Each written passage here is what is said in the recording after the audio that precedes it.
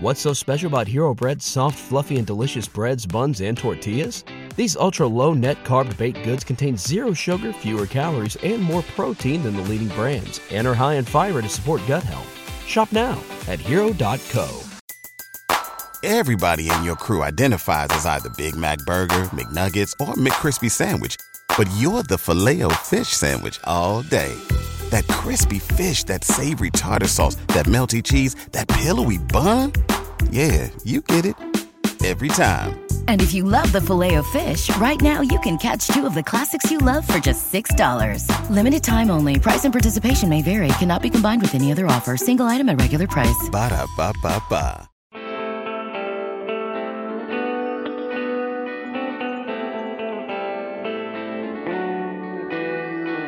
Welcome into the 10th episode of the 5 Reasons podcast. I'm longtime South Florida sports writer and commentator Ethan Skolnick here along with Chris Whittingham. We wanted to get this podcast out relatively quickly today because there was a lot of action at the trade deadline, the NBA trade deadline. We did a podcast about what the Heat might do. They went a different direction than we anticipated. We should have had the Dwyane Wade trade in there, Ethan. What was wrong with us? You always got to throw Dwyane in there somewhere. We will get to what happened with the Heat.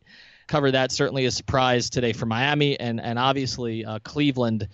The big story around the NBA today in terms of the moves that they made, basically gutting their entire roster to try to keep LeBron James. So we will touch on that here over the course of the pod. Before we get into sort of the specifics of this and our 5 reasons that the NBA trade deadline was interesting to us, I guess, were you surprised, Chris, that we did see some activity here after there were some reports yesterday that maybe this would be a slow deadline? Yeah, I'm just kind of fanning myself after all the Woj bombs today. That's obviously what we live for around the trade deadline. I guess there both was some activity and not in some respects. I think the big moves that were there to be made, the DeAndre Jordan trade or the Tyreek Evans moving, I guess the players that we thought might be on the move didn't end up getting moved. Some of the big contenders didn't end up making deals. We'll get to that later on in the podcast. But obviously from a Miami point of view, I'm not sure there could have been anything bigger than what ended up happening today. Even if they made a move for a superstar, I'm not sure it kind of makes the same waves as this move. But I think we kind of saw those minor moves on the fringes of the rosters that sort of in the aggregate it looked like a lot of movement, but I'm not sure anything really significant happened today. Well, a lot of, again, the significance for us here in South Florida, we start with what the Heat did, and let's start here. First reason that the NBA deadline was interesting to us. Luke Babbitt was acquired from the Atlanta Hawks. Well, the Heat, as of this hour, as we record this podcast, the Heat have announced Luke Babbitt. They have not announced the other guy yet, and I know if you check out the Heat's Twitter account where they're announcing their happiness, that, their Luke official Babbitt confirmation, right, and that and wishing Okara White well with the Atlanta Hawks. If you look at the comments under those posts on the Heat account, you will see a lot of people saying, stop bleeping with me, man. Are we getting D-Wade or not? So let's get to that first, and let's get to this from the perspective of what this means for Dwyane Wade before we get back to what it means for the Heat. And, if you look at this in the aggregate over the past 2 years, I always thought that Dwyane would return to Miami. I think the road that he took to return, obviously much different than was anticipated, to go to Chicago for that first year. It really not work out very well with the Bulls, with kind of a mismatched roster up there.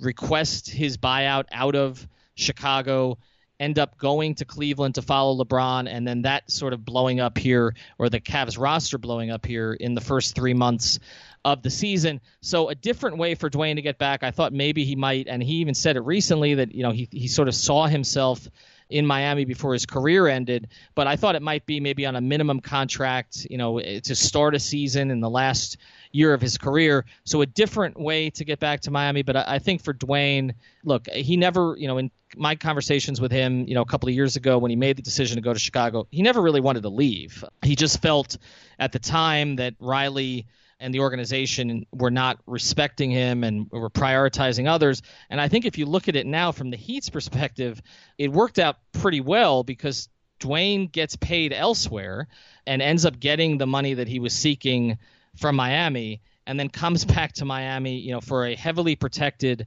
second-round pick, and is, comes back on obviously a a prorated small contract here. So from that perspective, from Miami's perspective, and we'll get to this a little bit more, in our second reason, but it makes sense. But from Dwyane's perspective, I think it makes a lot of sense because, this is home for him, and it's clear that the two situations that he went to for different reasons didn't work out very well. Yeah, and I think that's probably the biggest thing, that if you were to miss something about Miami beyond, the fact that it's not really freaking cold in February, it would be the dysfunction that has followed Dwyane Wade since he's left Miami. Now, there are some actually that are blaming him in some respects for part of that dysfunction, that he hasn't been the best locker room presence to the places that he's gone, but that's not really the Dwyane Wade that we knew in Miami, so I'm not sure the veracity of those stories. But in terms of where he's gone, you look at a Chicago team that there couldn't have been a situation where players were at each other's throats more than with Wade and Rondo and Jimmy Butler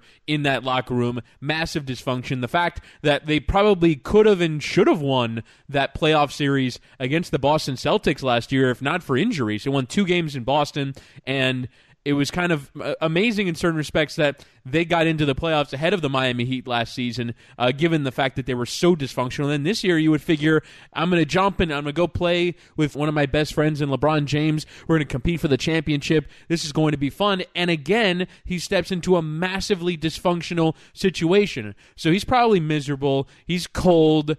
And this isn't what he signed up for. He didn't sign up for massive dysfunction everywhere he went.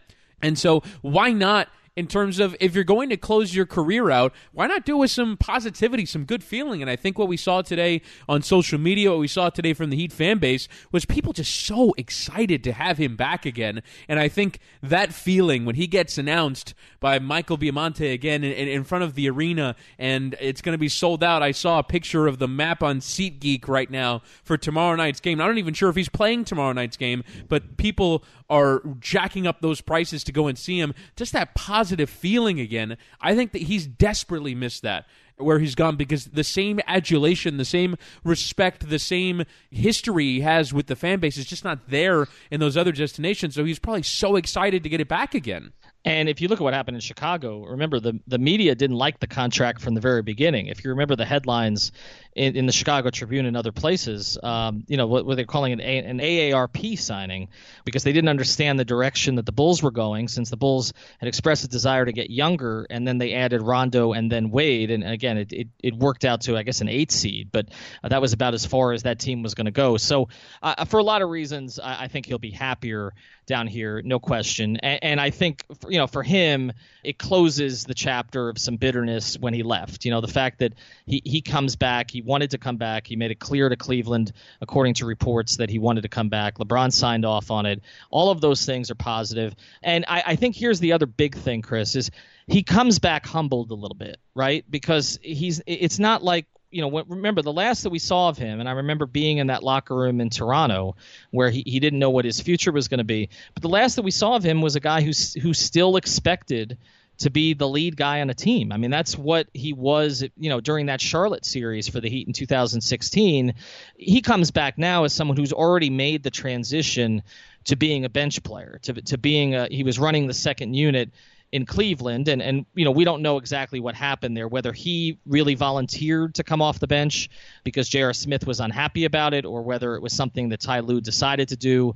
This was about 3 or 4 games into the season this year, but at least he comes back, and it's not someone who's expecting to get the kind of usage and the kind of shot totals that he used to get. And so that kind of happened elsewhere. I think that makes the transition easier. It reminds me a lot, Chris, of the Alonzo Mourning return in that regard, right? Because Zoe with Miami the first time around was a featured player, went to New Jersey, wasn't happy. There was the trade to Toronto where he never reported, came back to Miami as a backup to Shaq. And I'm not saying this is going to repeat itself, because this Heat team is not in this kind of position, but it worked out pretty well for Zoe, playing limited minutes, playing behind Shaquille. And, of course, we were looking for Zoe to have one more big moment. And then in Game 6 of the NBA Finals in 2006, he had those big moments. I guess, what was it, 13 minutes he played in that game, and was a critical factor on the defensive end, and really outplayed Shaq in that game when the Heat clinched the championship. So, that's the storybook ending, that you're looking for, and Zoe had it. And I'm not saying Dwyane's going to have that, but at least now when Dwyane comes back, it's in a different mindset. It's in a different role. It's not something that Spoelstra has to then sit him down and say, hey, we're going to be cutting you to 20 minutes and taking a lot of your shots away. That's already been done. I do actually want to ask you something here, Ethan, because Alex Kennedy of for Hoops Hype, he just tweeted out there had been a lot of tension between Dwyane Wade and Pat Riley. You knew that when we were doing radio together. You were well aware of that tension. But league sources say the two made up at the recent funeral for Henry Thomas, who is Dwyane Wade's agent, who recently passed away. That set up Wade's return to the Heat, and sources say he may even re-sign this summer. So I'll just be curious what you make of the fact that their relationship could be mended at all in some way. Yeah, that doesn't surprise me that much, because in talking to Dwyane and then to people in the organization afterwards, I think this was a situation that just got away from both sides because of lack of communication. I don't think it was because there was really that much bad blood there. I think there was just a feeling of disappointment on Dwyane's part that Pat didn't step in. I remember the text that Dwyane sent to me after Mickey Arison met with him at the last minute after the Chicago deal came through.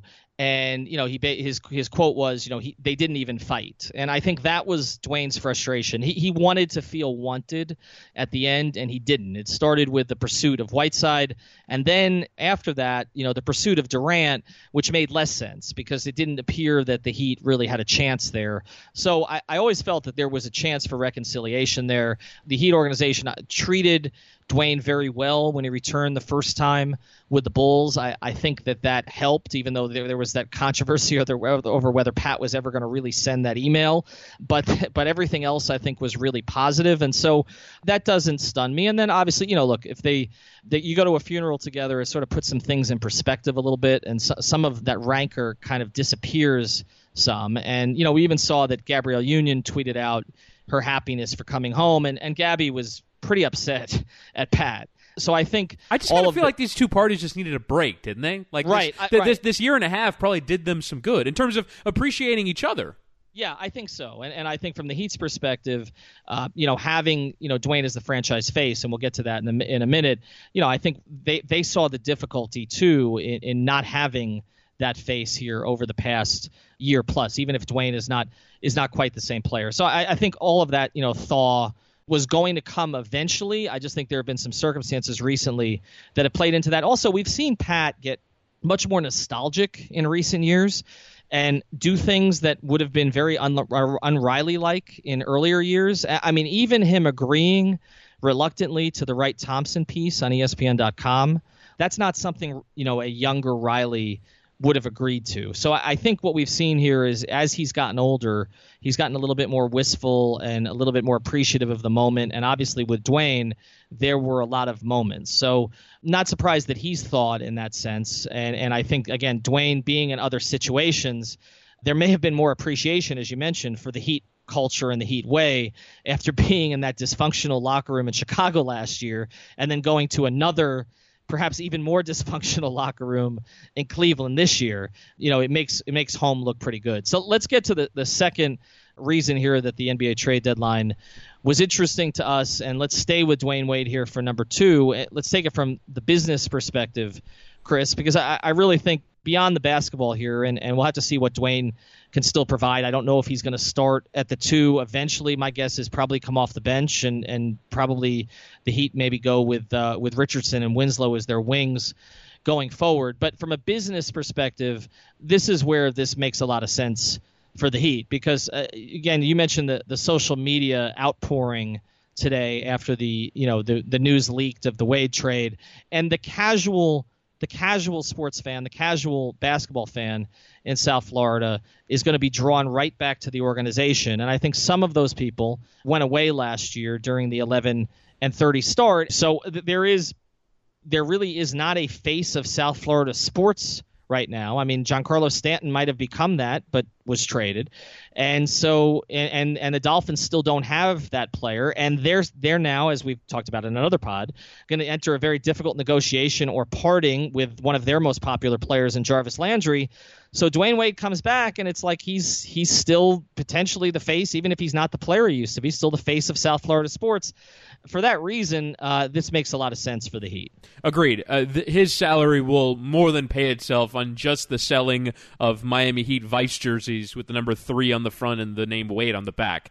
And even just a rise in ticket prices, a rise in ticket sales. I argued even at the time that if basketball was not a salary-capped sport, the Heat can pay Dwyane Wade whatever they want, and I'd be okay with it. Because his value to the franchise more than makes up for his basketball shortcomings in terms of his economical sense for his salary. But because basketball is a salary cap sport, I always argued at the time it would be difficult to pay him 15, 16, 17 million a season and justify it in terms of wanting to build a quality team. Now, the Heat have since made some moves that, in retrospect, it might not have been so bad if you're going to give that kind of money to James Johnson or Dion Waiters or whomever. The thinking at the time was always you keep that flexibility so that you can go after big-name free agents. That's not what the Heat end up doing. So maybe that salary wouldn't look so bad. But to me, the piece of business that the Heat did here in terms of, yes, he leaves, yes, you create some heartbreak, yes, you create that sort of negative feeling for a little bit, maybe you lose some of your fan base and some of that ticket demand for the games that followed. But I think they ended up rebounding from it in half a season in terms of creating that positive feeling, and you kind of create this landing strip for the return, right? Because the return, whenever it happened, was always going to be this incredible euphoric moment for the fan base, and I think now that it's come even earlier than you might have expected, and you're only paying a prorated $2.3 million against the cap for it. That is insane value for money in terms of the piece of business. So you could have been, if you had extended him at 18, 19, 20 million a season, and you still would have been paying that this year. To compare that versus what you'll get him for, I saw people say, "Oh, but what about Dwyane Wade's faults?" It doesn't matter anymore. Right. If he, even if he does have faults, even if he is an aging player, I was never arguing that the Heat shouldn't have him at all. I'm saying you have to have him at the right price. And now this is more than the right price. This is value. This is the best you could possibly ask for. You get the Cavs to sort of make him take the pay cut, and then you get to reap the benefit of it. It's brilliant. It's a brilliant piece of business that in 18 months, you went from pure heartbreak in this city with losing one of its all-time greatest legends, a Mount Rushmore face in this market, to in 18 months, you get him back, you get the business boom of him coming back, and you don't have to pay any money for it. That's an insane piece of business that the Heat did. It also helps restore the Heat's reputation in the sense that Dwyane leaving was a big blow to that whole Heat lifer thing that they had been pushing out there. And after Dwyane left, they changed the motto to Heat culture. It went from Heat lifer to Heat culture. And some people, will never get over, the way that Dwyane left. But at least if he's going to finish his career in a Heat uniform here, it's, I think, for a lot of fans, it makes them feel better about the organization. And I also think that helps somewhat when you're dealing with players in the future too, that we ended up, guys like Zoe and Dwyane left, but, we brought them back, they came back to the organization. So that's something that they can sell also. I don't know if you saw this, but LeBron put on Instagram his only thing that he said in the aftermath of all the trade movement. He put out a picture of Dwyane Wade in a Heat jersey, saying, that this looks right. Or it says, "Truly happy for my brother Dwyane Wade. It's how it's supposed to be. Love you, my guy. # Wade County back." So, I think that sort of that negative feeling is kind of dissipated on kind of all parties as well. And it's interesting. We talk about how bringing back Zoe and Dwyane, Jason Taylor came back to the Dolphins organization too. So you've had 3 of sort of the landmark athletes in South Florida in the past 20 years, and all of them left and ended up coming back. So, look, there was no question that the fans were going to welcome Dwyane back. I mean, the fans welcomed Ricky Williams back after Ricky disappeared for a while and came back, and he got a lot of love, in the stadium when he first came back. So there was no question that Dwyane would be welcomed back no matter how things ended here. But you're right, in terms of what the investment is here, and not just what they're paying him, they gave up a protected second-round pick. So it's not like they gave up an asset to get him. The other thing that this does, and this is sort of the other issue we need to get into, though, it distracts a little bit from the fact that the Heat didn't do anything else from a basketball perspective. How dare you besmirch the name of Luke Babbitt like that? Right. I'm not having this. Well, there is the Luke Babbitt move, and I just saw that Okaro White was cut loose by Atlanta. So that was simply Atlanta trying to save a couple $100,000 by making that trade. But we talked about a lot of potential trades yesterday, and none of them happened for Miami, right? The potential of maybe getting a first-round pick for Wayne Ellington. If you look at what happened here in the market today with only Cleveland, the only team in the league that traded a first-round pick, and Tyreek Evans didn't command a first-round pick from anybody, you weren't going to get a first-round pick from Wayne Ellington. So I wonder if they explored that and just didn't find that they were going to get that for him and decided to hold on to him. We talked about the potential of trading one of the two big pieces that they have in terms of contracts, Whiteside or Dragic. Those two things didn't happen. So from a Dragic perspective, I don't think that's a big deal because Goran's playing at a high level. With Whiteside, though, that means you need to try to find a way to make this work here until the end of the season with Bam getting additional minutes. And we don't know how long Olynyk's going to be out, but with Bam getting additional minutes, and even, Spoelstra talked about Bam and Whiteside playing together, and then that didn't happen against Houston. So that might be something to look at going forward. But, Hassan has another opportunity, and he keeps getting opportunities. He has another opportunity to prove himself to the Heat franchise that he can be a cornerstone piece. And I do think that Dwyane's return helps him more than anybody else on the roster. The other thing that the Heat did not do was they weren't able to move. And again, this is something around the league. We didn't see any of those sort of $15 million contracts, the DeMarie Carroll type contracts. Those didn't move today either. The Heat didn't move James Johnson. They didn't move Tyler Johnson. They didn't move Dion Waiters. So I think what the Dwyane Wade move does is it sort of takes fans' eyes off okay, maybe we made some really bad decisions last summer. But the two things it doesn't do is I don't believe that it elevates the Heat to, say, a 3 seed in the Eastern Conference. And the other thing it doesn't do is it doesn't clear out any cap for the future. So you're basically cap neutral on this. Those are the two things that were not accomplished today. The one thing that was accomplished was, something that I think does have value, which is bringing, a franchise face back to the organization. But it does not accomplish those other two things. Agreed. And I think that it is indicative of a league that I think is going to start to become more conservative in terms of player movement and in terms of taking risks. Because I think not only is there the fact that the salary cap boon is over, right? You're just not going to see a $25 million rise from year to year in terms of the affordability of getting salary. So I think too many teams right now are trying to dump salary for Miami to kind of break through, particularly when they don't have the first round carrot in terms of a pick to go and make a move like that. But I just think you're seeing also teams that are hesitant to make the big mistake. I think you're seeing teams that don't want to be the next Brooklyn. And I think that is going to end up leading to a far more conservative view on player movement. I just don't think that there are, teams like the Knicks, teams like the Kings, teams like the Nets, when they were poorly run, that are willing to make the big mistake or frankly are poorly run. I just don't think you see teams that are poorly run anymore.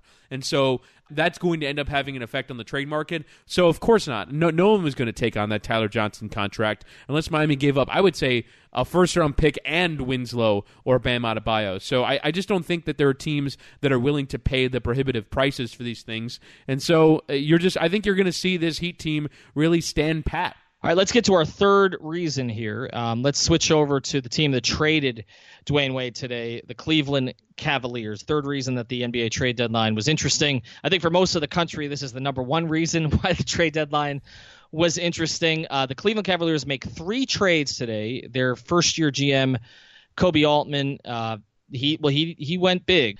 3 different trades, one with Miami, the Dwyane Wade trade, which was really a product of Dwyane's request to go, and also them feeling that he wasn't going to have much playing time for him as they went younger. And then the 2 big trades that they made.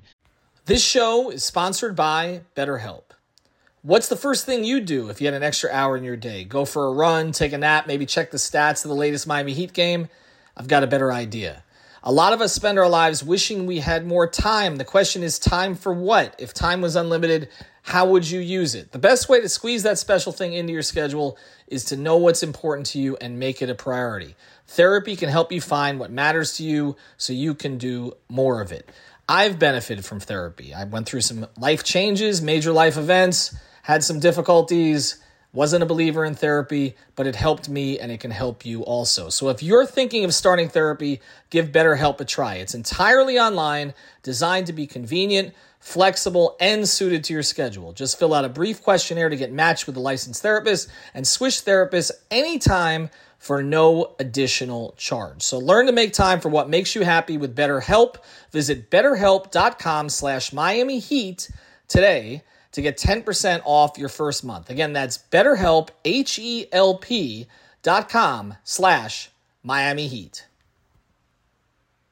Nice buns, soft, fluffy, and ultra-low net carbs. Discover Hero Bread, the delicious, ultra-low net carb bread with incredible taste and texture. Hero Bread has 0 grams of sugar and is under 100 calories per serving. Plus, high in fiber with 5 to 10 grams of protein per serving. Order from hero.co now and get 10% off your first purchase with promo code AH10. That's 10% off with code AH10. HERO.co.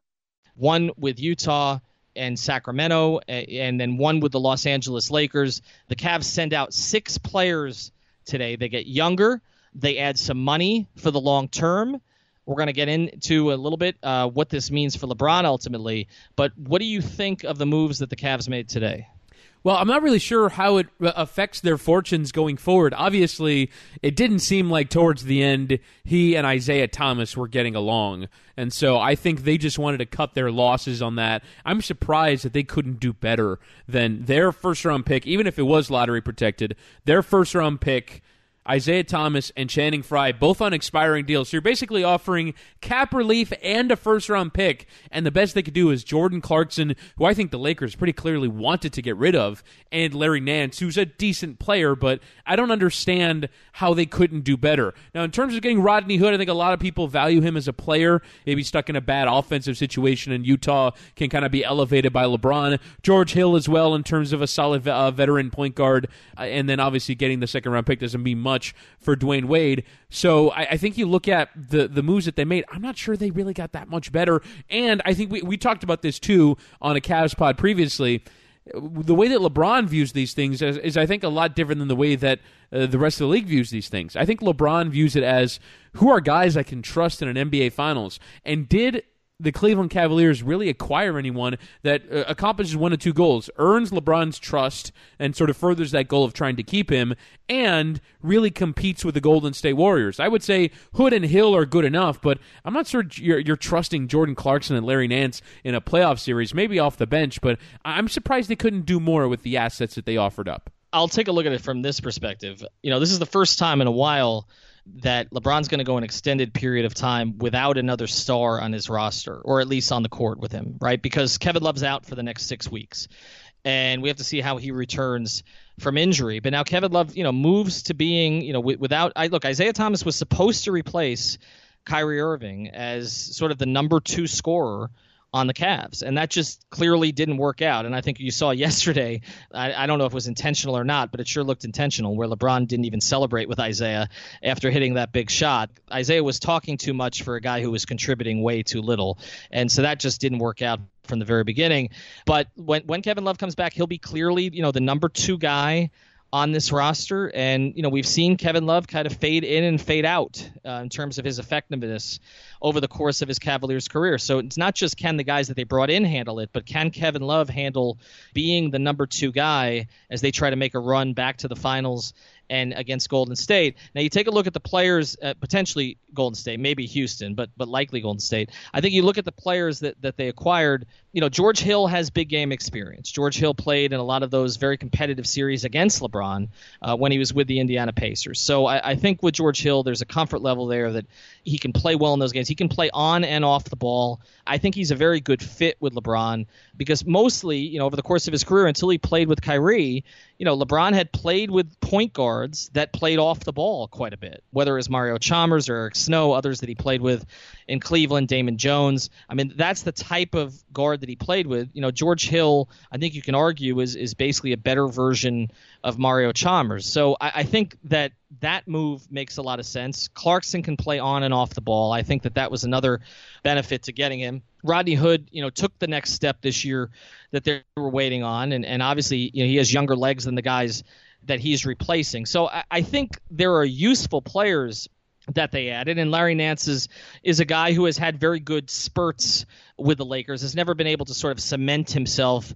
as a core part of their future. So I think all four players, particularly Hill, bring something to them. But the question will be, as they try to, again, get back to the finals, first thing, how quickly does this thing come together? With that, I have some doubts, only because I don't really have a ton of faith in their head coach. I mean, I don't know. That's the point that I was going to make was, Yep. Do you trust Tyronn Lue to make all this work?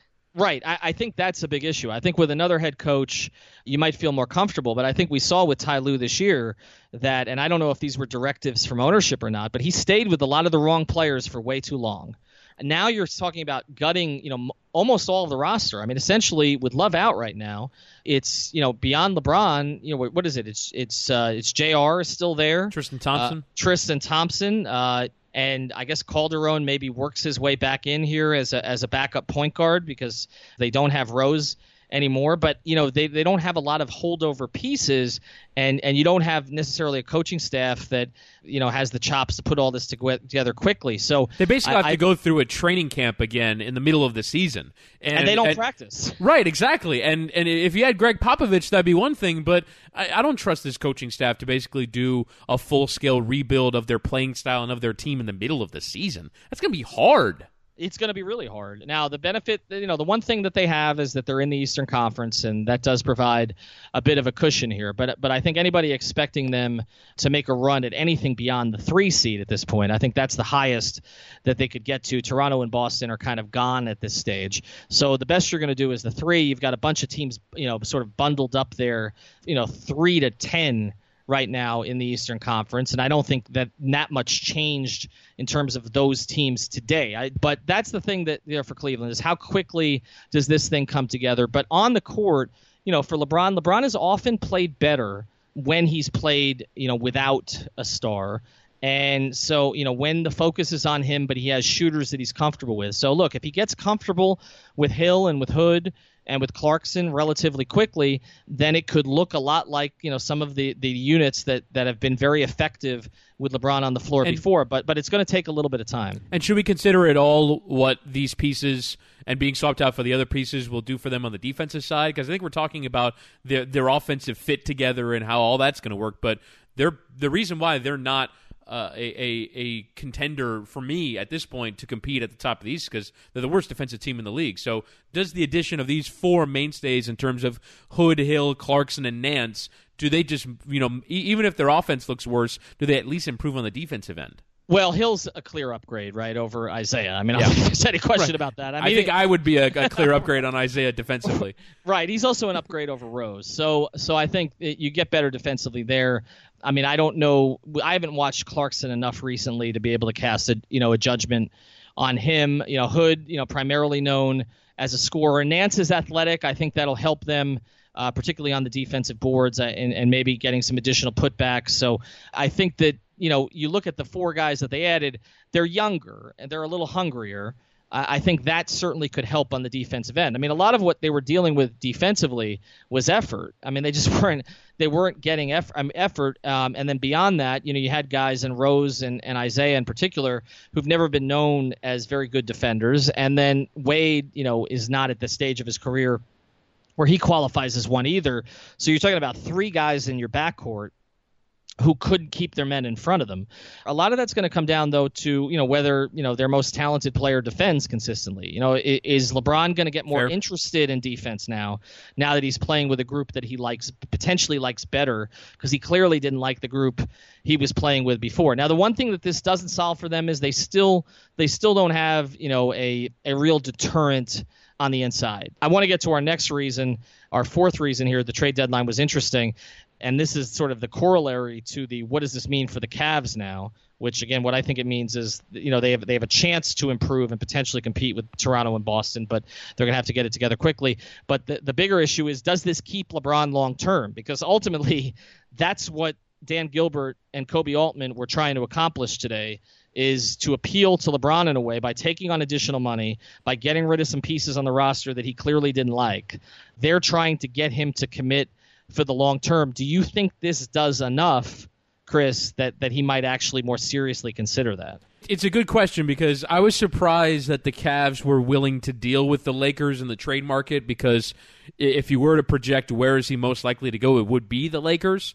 And so it is odd that they basically just made the Lakers a better situation, because one of the things that the Lakers were going to have to do is get rid of Jordan Clarkson.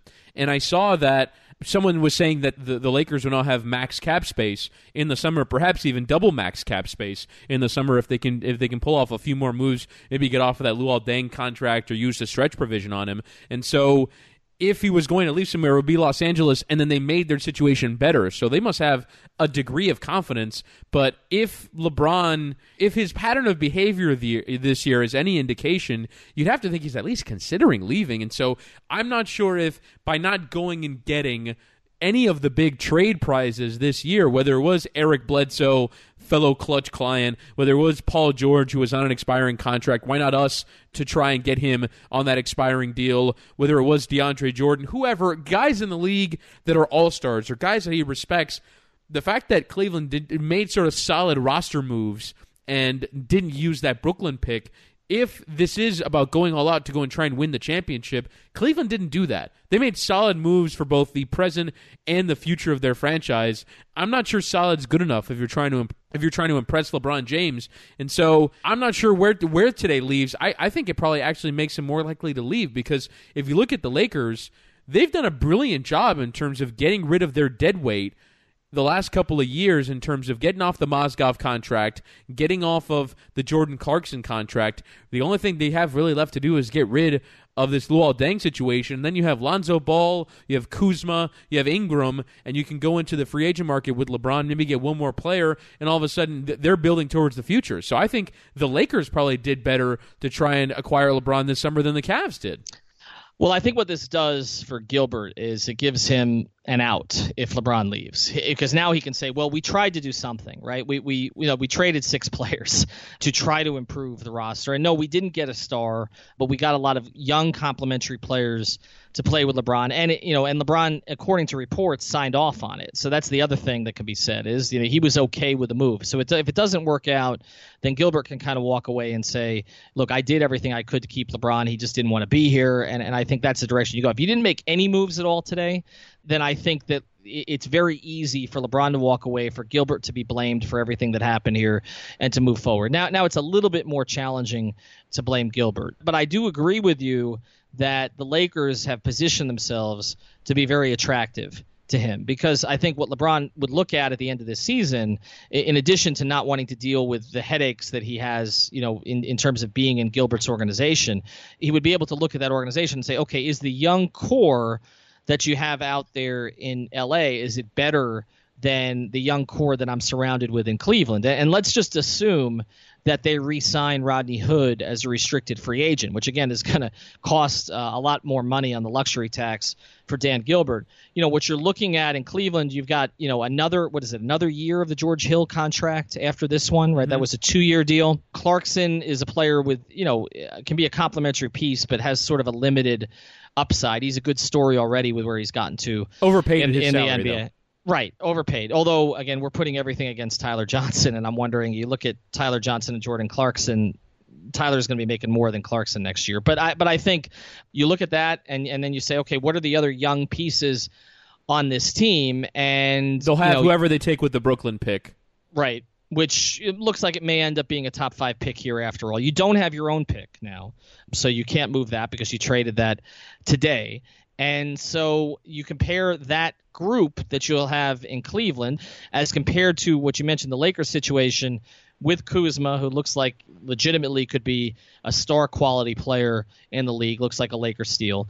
Depending on what they decide to do with Randall, which we're not clear on yet, Ingram's made strides this year, and Josh Hart, and then whatever Lonzo Ball becomes. Now, to me, the biggest issue there with the Lakers, though, is LeBron going to want to deal with the Lonzo LeVar mess out there in Los Angeles? I think that could be just something that's a detractor for him. Can be easily solved via trade, though. Yes, you can move.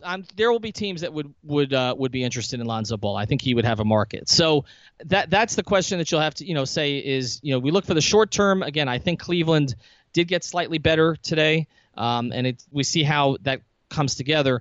But for the long term, with Cleveland. Are these young pieces going to be pieces that they keep around? But that's the question going forward. Did they do enough to keep LeBron there? Or is he still going to look at a place like, let's say, Houston, which didn't do anything today, but has two core pieces in place there? And so now how attractive is Cleveland going to be to him going forward when he can't play with a legitimate star there? That's the thing going forward.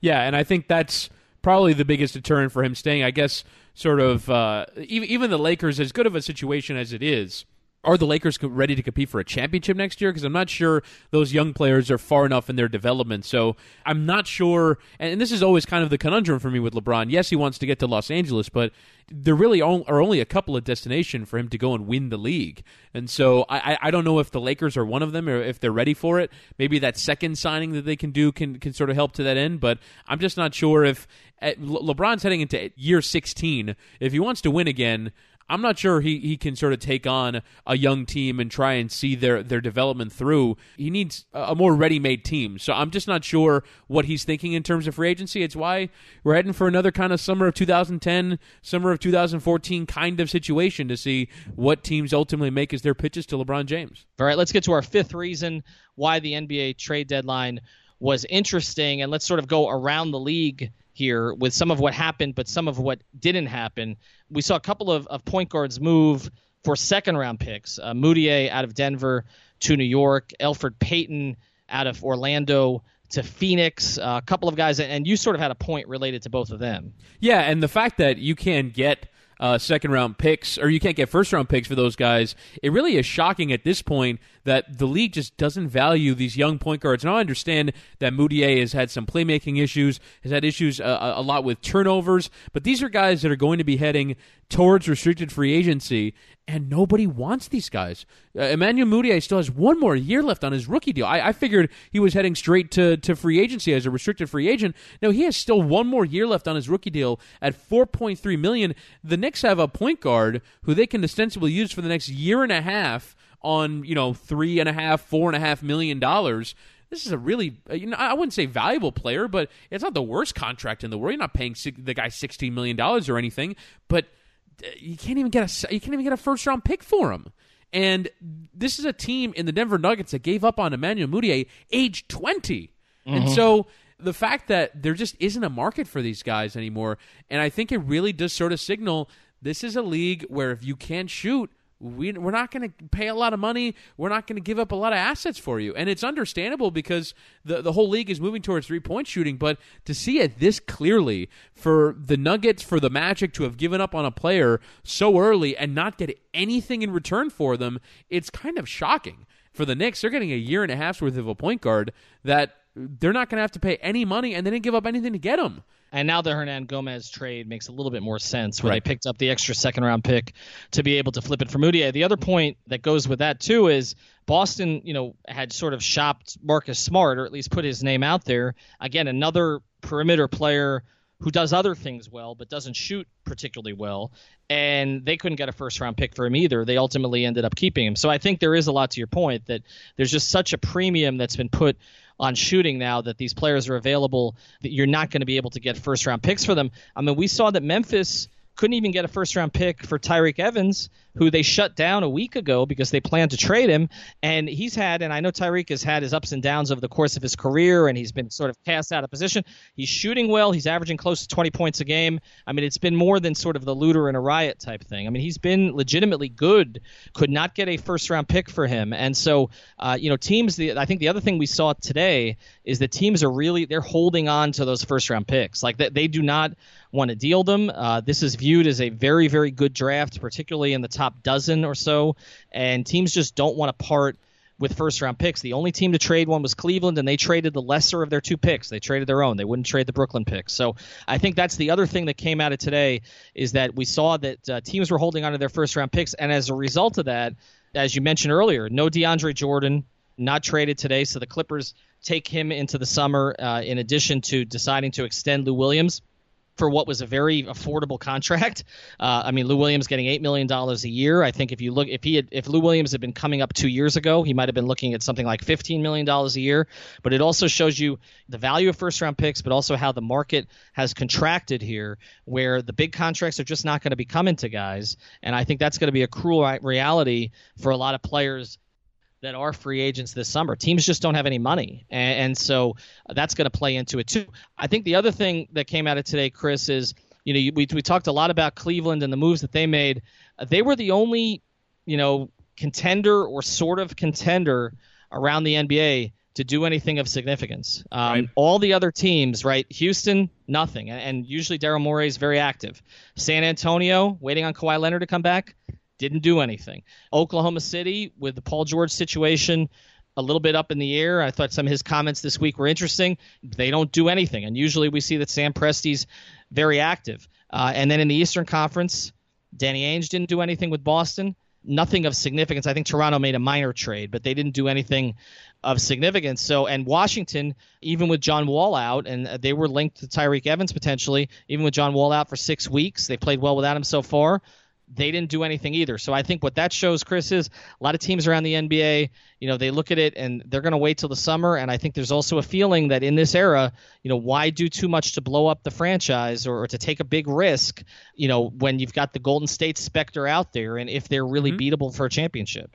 And in the middle of all this, I saw NBC Sports Bay Area was doing a trade deadline show from the practice court at the Warriors facility, and in the background, Bob Myers was playing basketball. He was like, part of like some sort of intra-squad scrimmage or something like that. He's not concerned about making trades on deadline day, and I think that's kind of the symbolism in all this, is that the Warriors have changed everything. I don't think there's going to be teams, like you said, that are going to take the big swings when I think they're probably more in the minor move territory of just trying to do something in the buyout market, like what I saw that the Celtics officially confirmed their signing of Greg Monroe. I think those are the kind of moves that they're going to try and make, try and see if they can get some buyout candidates, try and see if they can add to their roster in a different way rather than going and making a franchise-changing move, leveraging future assets. I also kind of want to get to like sort of one of these, very wonky kind of ideas. I think the Stepien rule is a deterrent for a lot of teams because if you give a first-round pick now, you're not going to be able to have it later. And so if basically you're saying, if I give up this first-round pick, I don't have an asset to give away until 2022 or whatever, I think there is that kind of hesitation on, okay, if I'm going to give up one of these things, I better be getting something really good. I almost wonder if this situation leads to maybe the Stepien rule was created, which for those that don't know, the Stepien rule prevents you from trading first-round picks in consecutive seasons. And so that's why the Miami Heat can't trade one until 2023. I think that rule is probably outdated in terms of, the owner of the Cavaliers at the time that was the impetus for the rule behaved in a way that I think no NBA team would in the modern era. And so I wonder if maybe the NBA reconsiders that rule and says, just sort of for the sake of, particularly because they benefit so much from this player movement. I think, trade deadline day is one of like the 5 most exciting days on the NBA calendar. And so I almost wonder if maybe as a way to facilitate that movement, not make it so punitive to give up these first round picks, that maybe they reconsider changing that rule. They might look at that. Of course, Sacramento might trade all their picks over the next few years. We'll see. Certainly, Pat Riley would have done that already. No question. Yes, absolutely. All right. Thanks for listening to the 5 Reasons podcast. Again, you can find us on Stitcher if you have Android. You can also find us on iTunes. If you have Apple, we're on Google Play as well. This is the 10th episode. A lot of our previous episodes still hold up. We've got some ones about Jarvis Landry related to the Dolphins, as well as what they're going to do at quarterback. So definitely check those out in our archive, and we will talk to you soon.